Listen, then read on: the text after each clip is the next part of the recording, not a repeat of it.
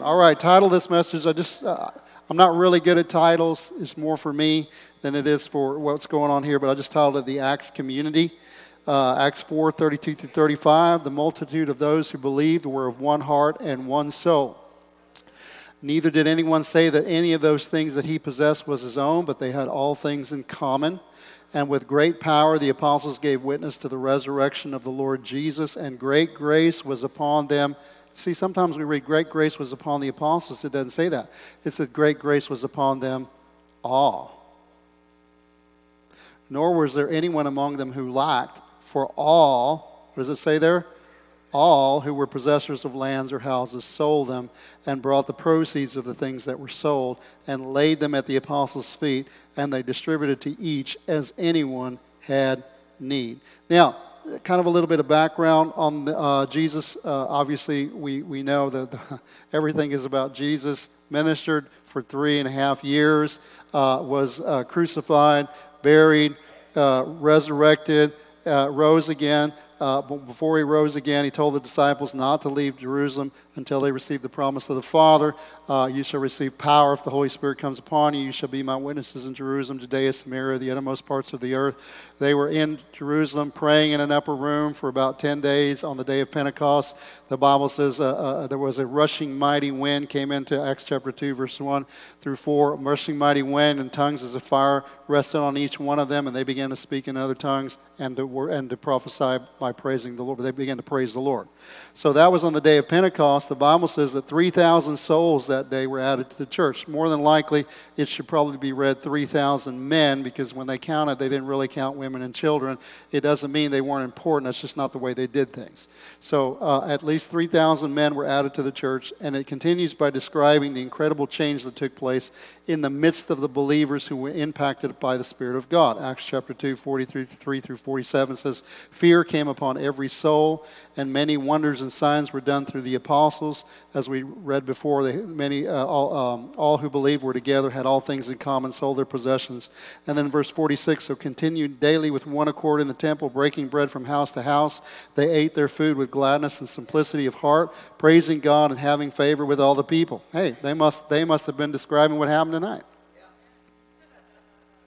And we saw this too. The Lord added to the church, we don't meet daily, so we would probably say bi-weekly, those who are being saved. We're just sitting at the door watching people come in, going, wow, where are all these people coming from? Praise the Lord. All right, so then what happened? As I said before, God begins to do something. The enemy always tries to come in and create a problem. After an outbreak of persecution, Acts chapter 8, Stephen was martyred. A guy named Saul is going after the church, and God saved Saul. But after that outbreak of persecution, the Spirit of God was again poured out. And once again, Luke makes us aware of the impact of that outpouring. The impact is our text for today. In it, we see 4 effects taking place among the people. What we're going to be looking at this today is 1, 2, and 3, and 4. The first one is unity. The second one is power. The third one is grace. And the last thing that we're going to look at is the word care. Okay, so first thing we want to look at, unity. Acts 4:32, multitude of those who believed were of one heart and one soul. Neither did anyone say that any of the things he possessed was his own, but they had all things in common. Now you can get a crowd of people together for a lot of different reasons. They regularly get together for concerts, for bingo, for games, political rallies, and what this, riots. All right, anyway. So what this text is describing is more than just a coming together of people. What the text is revealing is an affective God that was initiated by the outpouring of the Spirit of God among those who believed in the Lord Jesus Christ. The text says they were of one heart and one soul. In Jewish thought, the word heart was the center of their intellectual activity, and soul was the seat of their will. So together, they're inclusive of the total inner being of the person. We would say the soul of the person. The expression one in mind and heart may be expressed as they thought the same things and they wanted the same things. The reason they did so was because they were one body, the body of Christ. As a result, there was no division. Now, this was astounding because just a few days before, just weeks before, or the time, whatever the timeline was, when 3,000 people were converted, they came from everywhere. Acts chapter 2, 9 through 11. Parthians and Medes and Elamites. I can't believe we got Elamites in the church. Those dwelling in Mesopotamia, Judea, Cappadocia, Pontus, and Asia, Phrygia, Pamphylia, Egypt. And these aren't Brazoria County, Harris County. This isn't even Texas and Oklahoma. I mean, we're talking about El Salvadorians, Hondurans, people from France, Canada. I mean, we're talking about people from other cultures, right? Visitors from Rome, both Jews and proselytes, Cretans and Arabs. Yes, they had Cretans in the church back then. And we hear them, they say, speaking in our own tongues, the wonderful works of God. So this doesn't mean these believers saw everything eye to eye. Even in our own families, we don't see everything eye to eye, right? It's wrong to suppose, as sadly some do, that when believers dwell in unity, they're going to carry the same Bible. We don't read King James, you ain't from God. Well, I read King James, but I also like ESV, NASB. I like NIV. I like a lot of these things I like to read them all. And there is no one standard Bible that we preach from here, that we teach from. Whatever the Bible that I'm in, that's what we do. The goal is to get into the Word of God, not which Word of God. We don't all have to carry the same Bible. We don't all have to read the same books. We don't all have to dress the same. We don't all have to promote the same styles. We don't all have to educate our children the same way. We don't all have the same likes and dislikes. God didn't ask us to become Christian clones. The fact is, the insistence that others be just like one of us is one of the most disunifying mindsets a church can have, because it instills a judgmental inflexibility that hurls people away from the church with lethal force. One of the wonders of Christ is that he honors our individuality and our cultures while bringing us into unity. 1 Corinthians 12, 4 through 6, there are diversities of gifts, but the same Spirit. There are differences of ministries, but the same Lord. And there are diversities of activities, but it's the same God who works all in all. God was going to call different people to do different things. Do you remember when the disciples, when this woman came and they offered a big offering to the Lord? She broke a big bottle of incense before the Lord, and the apostles were incensed. They said, man, what a waste. We could have sold that. We could have done a lot of good deeds. We could have given to the poor. We could have bought food. They didn't say that, but that's basically what they're thinking. You know, it's God and Jesus said, leave her alone. Right? So sometimes we're not careful. We want to tell people how they should serve God. Or in what way, or what they should do with their time, what they should do with their money. And we need to give people the flexibility to hear from God themselves. Every servant is accountable to his own master. Well, they're not doing what I think they should be doing. Well, that's not between you and that's between them and God. Let God deal with it. Let God deal with them, however, and we don't know that God's not talking to them about that. It may not be what they're doing, may be exactly what they're supposed to do. But what about this people over here? Well, maybe what you're trying to do is get somebody else to do what you're supposed to be doing. Ow, that hurt. As long as we're involved in the work, God has a different work for each and every one of us, and we have to let people follow their heavenly master. Again, let every servant be accountable to his own master. The early Christians certainly differed in their opinions on many things: food, clothing, language, customs, but they were united as to who Christ was. He was Lord of all. All of them recognized the necessity of living for him and also in being involved in his work. The next effect of the outpouring of the Spirit of God, as we already looked at unity, is the power of God that was demonstrated. That's what we're going to look at. The second word is power, Acts 4:33. And with great power, the apostles gave witness to the resurrection of the Lord Jesus. Jesus isn't dead, he's alive. Right? I'm thankful for what Jesus did in dying for me. But I'm not living for a dead Jesus. I'm living for a living Jesus. He's alive. and he was resurrected with power. And the Bible says in Romans 8, I think maybe verse 11, if that same Spirit that raised Christ from the dead dwells in you, then he who raised Christ Jesus from the dead will also give life to your mortal bodies if that Spirit dwells in you. We're looking at that's what made Christianity powerful, was not the death of Jesus, but it was the resurrection of Jesus Christ. So when I use the word power as the heading, the text actually says that the apostles gave witness not just with power, but with great power. It reminds me of Paul in Acts chapter 19, where it says he was doing extraordinary miracles. I want to believe God for the ordinary miracles.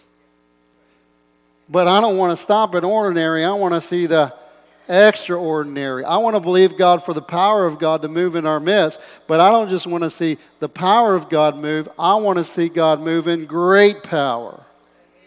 In fact, the word Greek is the word mega, where you get the word megaphone. It means great, loud, large, surprising, significant. It carries the sense of something remarkable or out of the ordinary in degree, magnitude, or effect. The word power is from the Greek word dunamis. It describes power or ability, but often in classical Greek and the Septuagint, the word was also used to depict the assembled forces of an army whose combined strength enabled them to achieve unrivaled victories. These troops were so strong that they simply could not be resisted. But in addition, we find that the word dunamis can also describe that the power that is inherent in a certain aspect of nature. For example, the power in a hurricane would be described as dunamis power, because it is a power so mighty that's impossible to resist or impossible to defeat. Well, we're not just talking about power. The Bible says great power was done. I mean, with great power. So what we're talking about is mega power, mega dunamis. What I believe is being referred to is the demonstration of God's mega power through signs and wonders. As Jesus had, the apostles also preached and demonstrated the word in the power of the Spirit of God. And again, not just power, but with mega power. This was how Jesus ministered, and I want to give you if you don't know this, I want to give you a clue here that he expected us to minister this way as well. He expects the church to move in power, but not just power, but in great power. That's the bar that he set for the church. Jesus moved this way because we see that in his life, but let me just give you a text to a couple of texts to show you that. Luke 4:18 and 19, Jesus said, "The Spirit of the Lord is upon me because he's anointed me to preach." And in much of evangelical Christianity, we stop it there. But he also said, he sent me to heal the brokenhearted, to proclaim liberty to the captives. What kind of captives? You can be captive to depression. You can be captive to all sorts of different things. But Jesus came and he was anointed. The word anointed means the Spirit of God was on him in power to set them free. To proclaim liberty to the captives, recovery of sight to the blind, to set at liberty those who are oppressed, to proclaim the acceptable year of the Lord. That means the Jubilee of God. Jesus came that we would be set free. Matthew 4:23 says, Jesus went about all Galilee, all the area where he was, teaching in their synagogues, preaching the good news of the kingdom, and healing all, not some, not most, all kinds of sicknesses and all kinds of diseases among the people. I heard somebody, while I was sitting here and they were worshiping, saying, I come against and I take authority over diabetes. You got to go. And that's true. I'm believing, God, that diabetes has to go. We got to demonstrate God's power over everything that afflicts the people of God, whether it be heart disease or injury or lameness or blindness or deafness or demonic. It's all got to go at the power of Jesus Christ. And you say, well, that's Jesus. Jesus is God. He is God, but everything he did on this planet, he did as a man empowered by the Spirit of God. So what you can say about Jesus is our Savior. Jesus is our Lord, but he's also our example. He said, well, I can't do what Jesus did. You can in your own strength, but you can empowered by the Spirit of God. Remember what I said before, Acts 1 and 8, you shall receive power when the Holy Spirit has come upon you, and then you shall be my witnesses to me in Jerusalem, Judea, Samaria, the ends of the earth. Well, what do I do with this power? Jesus said, most assuredly in John 14 and 12, most assuredly I say to you, he who believes in me, the works that I do, what are the works that he did? He healed the sick, raised the dead, cleansed the lepers, cast out devils. The works that I do, greater works than these shall you do. Well, he's talking to the apostles. The apostles were disciples. Aren't we disciples? Doesn't it say in Mark 16 and 15, these signs will follow those who are apostles? It says those who believe. How many of y'all are believers? Well, then he's talking to us, right? So it's not just the works that now we say, well, wait a minute, Jesus did some pretty awesome works. Is he saying we're going to do greater works in the sense of quality of works? I believe it's quantity of works. Because now you just don't have one man. Yes, he was a Lord, but he was empowered by the Spirit of God. You don't just have one man going throughout all Galilee, teaching in their synagogues, preaching the good news of the kingdom, healing every form of sickness and every form of disease. Now, in this particular day, he just commissioned 12, then he commissioned 72, and then he commissioned all who would come after him. So now you have multitudes and multitudes of believers. Each and every one of them should understand that they've been sent by God. The Spirit of God is upon them to do what? To get people saved, heal the sick, cleanse the leper, cast out devils, cause the lame to walk, the blind to see, the deaf to hear, the dead to be raised.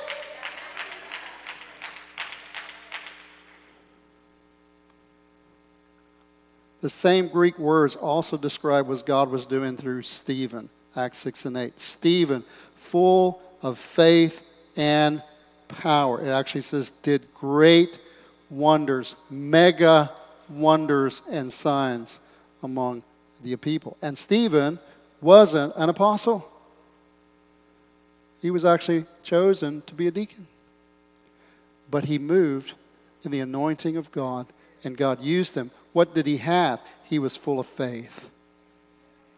And being full of faith, he was clothed in power. Amen? So God expects this of us as well. So we see a church that is in unity, and we see a church that is moving in great power. But not only are they in unity and power, there's a third thing we want to look at, and that is the word grace. Okay? Acts 4:33, with great power the apostles gave witness to the resurrection of the Lord Jesus Christ, and great grace was upon them all. What is grace? It actually comes from the Greek word charis or charis, from which we get the word charisma, and we get the word charismata, which we talk about being a charismatic church. Right? Which means grace gifts. So in short, grace is the empowering presence of God. And you say, well, that's not how I learned about grace. I was taught that grace is receiving something you didn't deserve. That's true. It is that, but it's more than that. Jesus had great grace upon him. And I don't know about you, but in my mind, Jesus deserved everything he got. Because he wasn't a sinner that God was having mercy upon. He was walking fully and righteously in everything that he walked in, he deserved. But the Bible says he had great grace upon him. So grace has got to be more than receiving something you didn't deserve. And what we find as you look throughout Scripture is grace is actually the empowering presence of God. The grace gifts, or the gifts of the Spirit, are the empowering presence of God flowing through you. Right? So today's, I think it's the TEV, the Today's English Version, has translated translated this by saying God poured rich blessings on them all. Other ways of translating are God showed great favor to them all, God was exceedingly good to them all, or God blessed them all very much. Bottom line is great grace was upon them all. Christ came to an empty people and poured his grace and power upon them. We're saved by grace. We're healed by grace. We're nurtured by grace. Some understand this of the favor with which the people regarded them, but it's better to take it of the grace. It's better to take it as that which abounded towards them in the spiritual gifts and anointing and rich blessings, crowning their efforts with success. God showed great favor gave them great grace. And what did that mean? That they had extremely incredible success with the people, favor with the people, because the presence of God was upon them, empowering them, equipping them to be able to do what God is calling them to do. Acts 11:22-24. Then news of these things came to the ears of the church in Jerusalem, and they sent out Barnabas to go as far as Antioch. When he came and had seen the grace of God, what was happening in Antioch? The power of God was moving, the Spirit of God was moving, people were preaching, people were getting saved, healed, delivered, set free. Barnabas saw that. He said, that's the grace of God, the empowering presence of God. He was glad. And he encouraged the church, encouraged them all that with purpose of heart they should continue with the Lord. For he was a good man, full of the Holy Spirit and of faith, and a great many people were added to the Lord. Acts 20:31-32.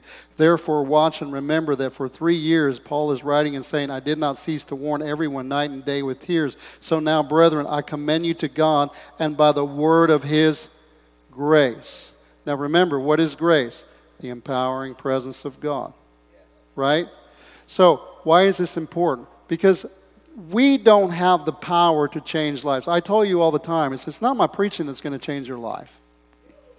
I'm not going to change your life. It's this that's going to change your life. To the extent that I preach this, you're going to see God do things in your life. Because the Bible says he confirms his word with signs and wonders following. It doesn't say he confirmed his preacher. It said he confirms his word. Where the Word of God is full of grace. What is grace? The power of God. When you allow the Word of God to move, and the Spirit of God is moving in our midst, but we can't ever divorce the Spirit of God from the Word of God. You have to have the Spirit of God. You can have the Word of God and have no Spirit. Right? If you have the Word of God without the Spirit of God, what do they say? You dry up. You can have the Spirit of God without the Word of God. And what happens if you have the Spirit of God without the Word of God? You blow up. This is just a saying that's been said for what happens when you have the Spirit of God and the Word of God working together. The power of God is released and the church of God grows up. We want the Spirit of God to move, and he will move, and we're going to allow him to move. And I want to tell you something. When the Spirit of God moves, there's going to be some excesses. It just happens. Because God doesn't come the way you think he's going to come. And you can't put him in a box, and you can't say, we're going to accept this and we're not going to accept that. You can't do that. Well, how do we know if it's God? You got to write it out. You got to let it bear fruit. Once the fruit is demonstrated, then you'll know if it's God or not. It reminds me of John Lake went over to Africa, and when he got there, he was given a charge of a church immediately. And when he began to preach there, the Spirit of God began to move. People began to get saved. Incredible power of God.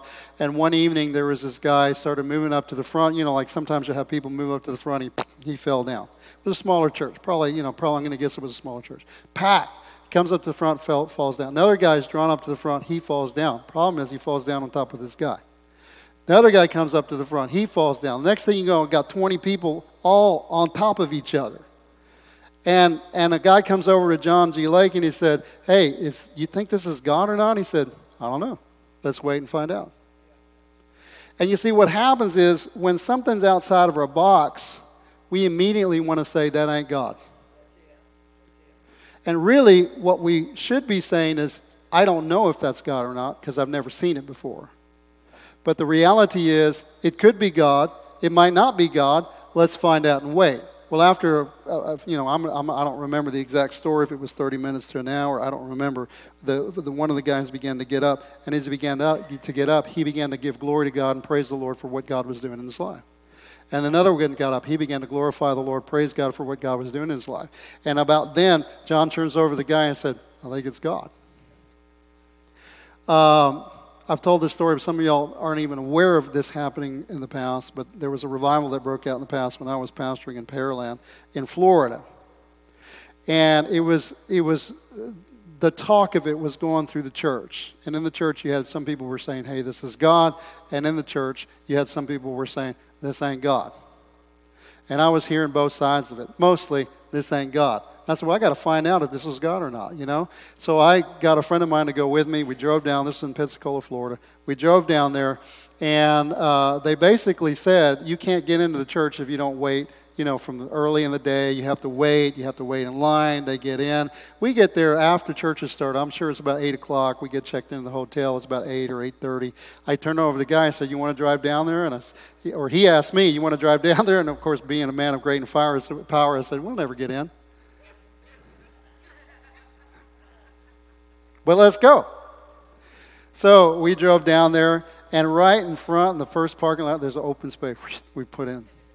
And I said, well, we'll never get in the church, you know. So, man of great faith and power, you know. But anyway, we walk into the church, and I said, hey, look, he said, we just got here. Is there any way we can get in? He says, yeah, I got a seat for you. He takes us right down to the front row.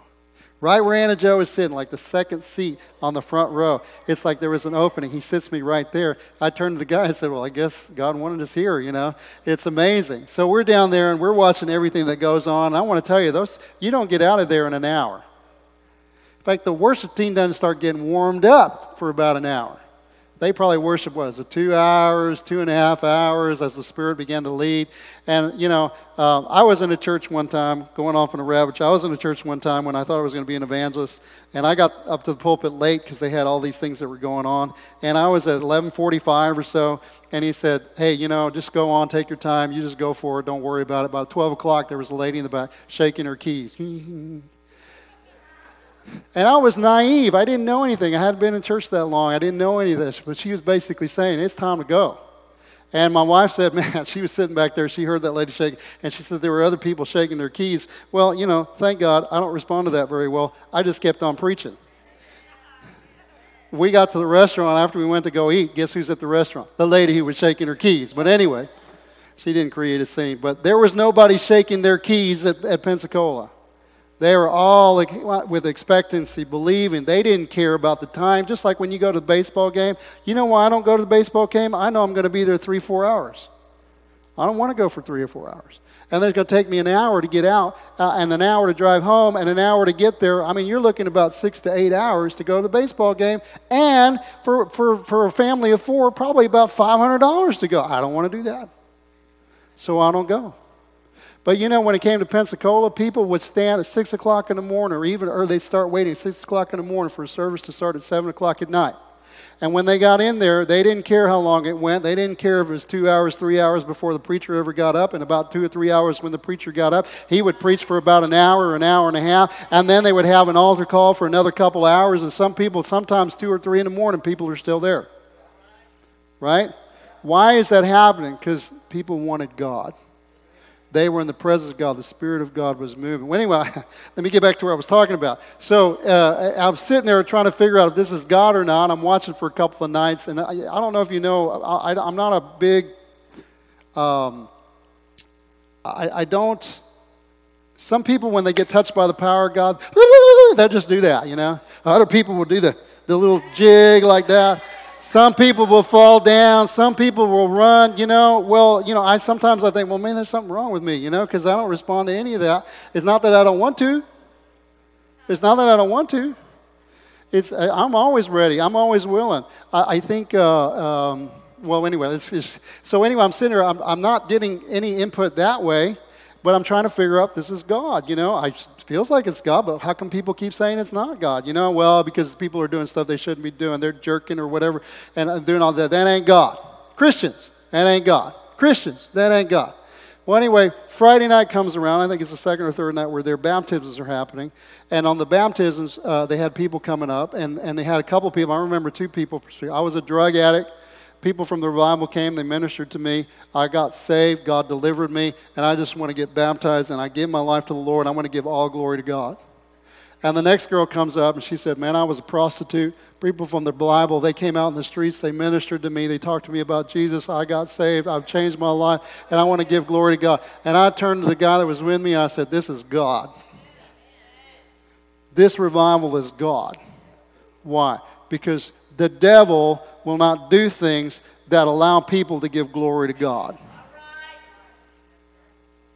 If you think that's what the devil does, Jesus said that a house divided against itself cannot stand. That wasn't the enemy, that was God. Now, where there's stuff happening there that makes the church uncomfortable, of course. Always is going to happen. Anytime the Spirit of God moves, you're going to have excess. But that's why he gives leaders. And that's why he gives people in the church to help figure out what's going on here. But if you immediately say, that ain't God, you might just cut something off that is God.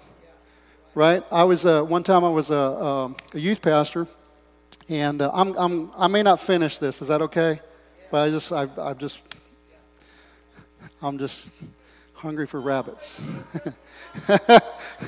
So anyway, I was a youth pastor, and I was youth pastor in Brownsville. I was youth pastor in Fort Worth. I think this was before Brownsville. This was when Rodney Howard-Browne was coming through.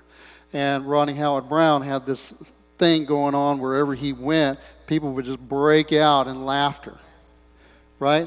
It was really funny watching him because he was like annoyed with the laughter. I mean, he wasn't, but he was like, I'm trying to preach here. And all you guys are laughing, and they just start laughing, is this God? Is this not God, So we went down there, I was a youth pastor, took the youth group down there, and the youth group got whacked, they got prayed for, they were all on the floor, so anyway, this went on for a couple nights. I was going to seminary, I was a youth pastor, and they'd call me at night. God's in something if the youth are calling and saying, would you take us back? Because most of the time the youth pastors are going, come on, you need to go. It's important, How many you got? You got 20 kids. I got 3 signed up. That's usually the way it works. But now the youth were calling me and saying, can I go? And I'm like, man, okay, all right, I'll take you down there. We go down there, and they get whacked. They loved it, man. They didn't care how late it was. They just loved it. So anyway, I remember one time I was because you learn by imitating, you learn by doing the way things others do. I was in a youth meeting, and I was praying. I lined them all up, and I had them all against the wall. I said, I'm going to pray for you. And I just believe in it like Rodney Howard-Browne. I was going to pray for them. I was praying for them. I was praying with my eyes open, and nothing happened. Nothing happened. I'm like, wow. So there's a girl behind me that she's new, and I said, well, she probably don't know too much about this. It don't look like, she's probably Baptist, and she's never familiar with Pentecost stuff, but nothing was happening anyway. But I thought I'd go over there, and I turned around, and I went over and sat down with her, and I started talking to her, and all of a sudden she goes, oh, what? Turned around, all the kids had gone. I mean, they were laid out on the floor, and it was like God said, I don't need you. It's me, But the kids were on fire for God. They were on fire for God. We go to camp, and when we're at camp, they start praying for people, and they start believing God. People are getting touched. Now, was there excesses? Yes, there's excesses. Anytime you have people, anytime you have flesh, people that are growing, they don't know, of course you're going to have excesses. But they're still on fire. That Spirit of God is in them moving. And so the people that are there, they're like, they've never seen it before. So they call the camp pastor, who's usually a missionary. He's the camp. He said, man, we need you to come. He comes in the meeting, and he looks at them, and you don't need to know who he is. It's nothing to do with that. But I'm just trying to give you an understanding. He came in and he saw that and he said, that's not God. And you know what the kids did? Whoop. And not just at camp. They stopped. Because somebody had said what they were feeling and what they were sensing and what they were doing was not God. We cannot be too quick to judge something as being God or not God. And I'm going to tell you right now, we don't have a blueprint. We don't know whether something's going to happen. Is it God or not? We may not address it right away because we don't know. We've got to figure it out just like you. But we don't want to be too quick to say something's not God because we've never seen it before. The disciples were very quick to say when they saw somebody walking on the water, that's a devil. And you said, well, they didn't say that. They said, es una fantasma. You know what that is? A devil. That ain't God. And the next thing you know, turns out it was. Well, why would they say it wasn't God? Because they'd never seen it before. But when they heard the Lord's voice, but see, he had to get closer and they had to hear his voice. They had to lean in. And when they leaned in, like Elijah, when that storm came, he knew the Lord's voice and he knew the Lord wasn't in the storm. It doesn't mean that the Lord wasn't in the storm before. He just wasn't in that storm. He wasn't in the great wind. It doesn't mean the Lord wasn't in the wind before. He just wasn't in that wind. But when he heard the voice, he said that's when he came out. And the disciples, when they heard his voice, they said, oh, this really is God. I wonder how many of them came up to Jesus and said, I'm so sorry I called you a devil. But they were too quick to judge. Right? And if we're too quick to judge, we just might miss what God's wanting to do. There is no blueprint. I don't know how God's going to move here. I don't know what we're going to see happen. I just know I want God. I want him however he wants to come. And in order for that to happen, we have to be patient. We have to be open. We have to be willing. And will we make mistakes? Absolutely. Well, how will we know it's God? Because people are going to get up and they say, I got saved. God delivered me. God healed me. God did this in my life. But that's a fruit. And sometimes you don't see the fruit right away. It takes a little bit of time. You got to be willing to be patient, right?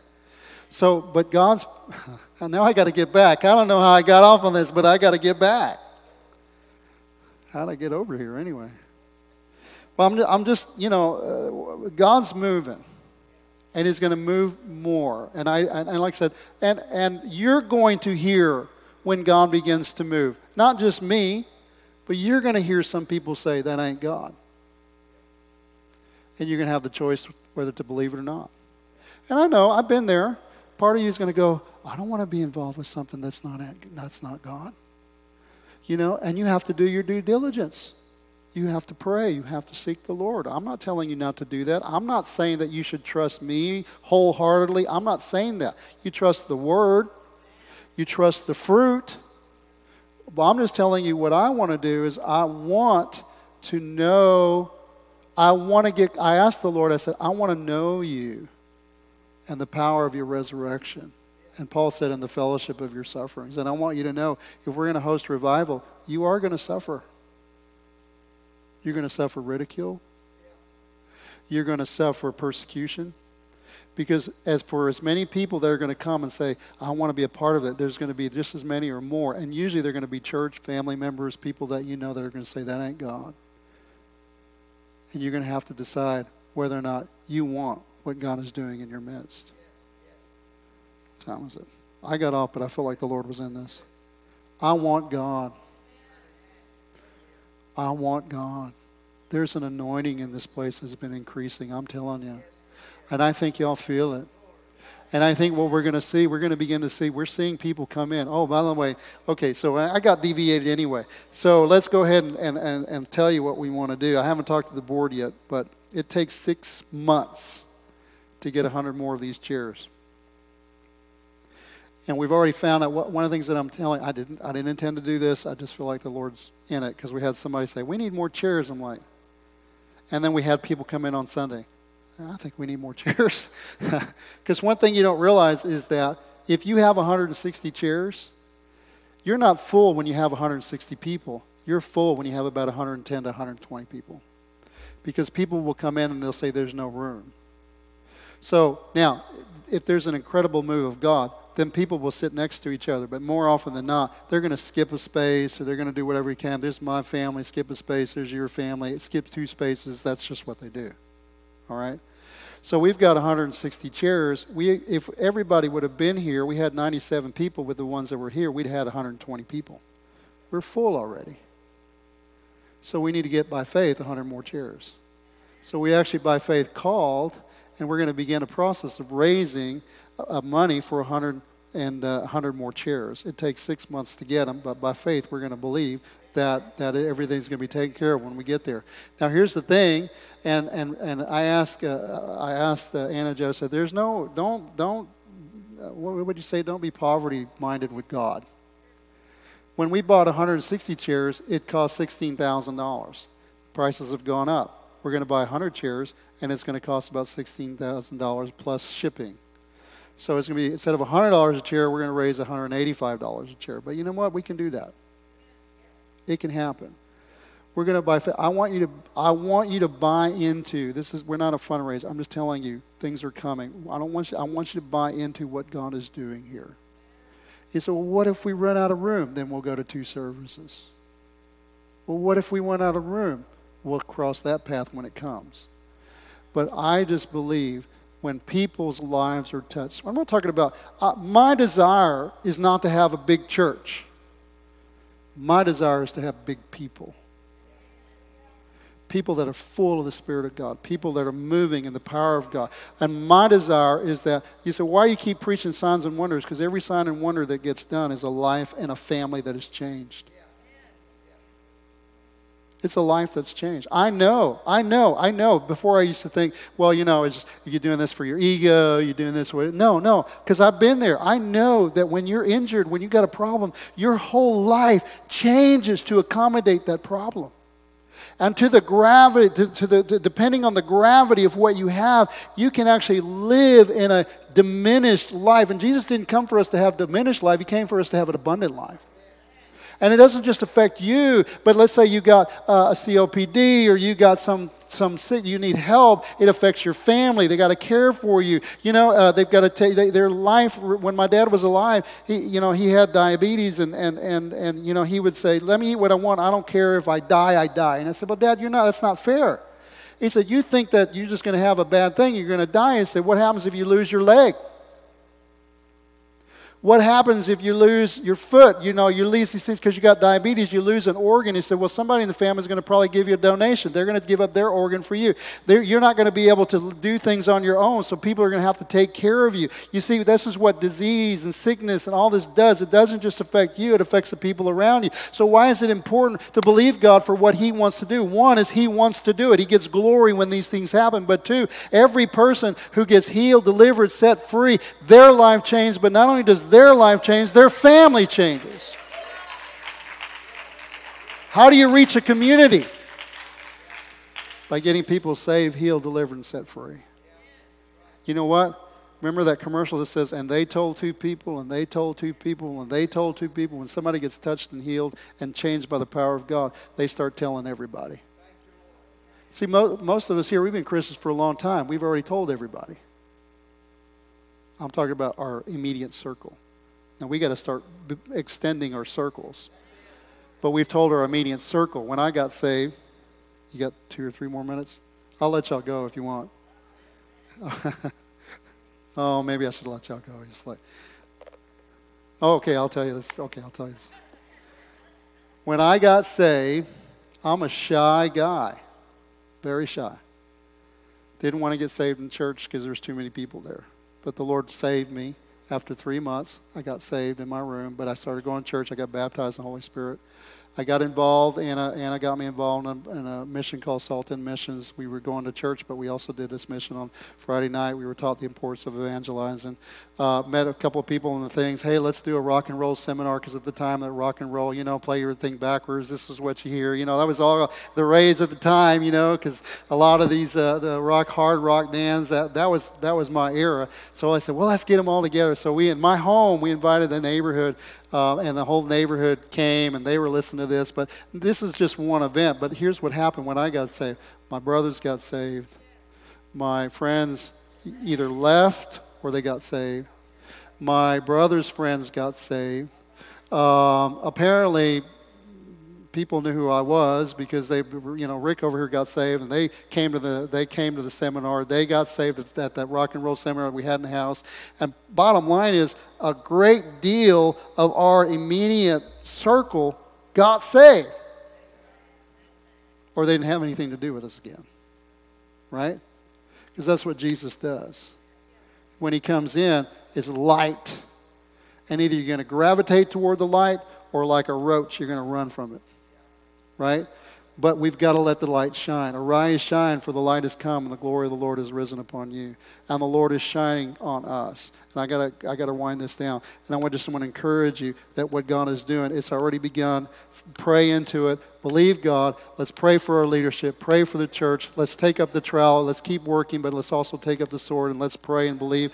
But let's watch what God will do. Join me on this journey as we see what God is doing in revival. We were born for this.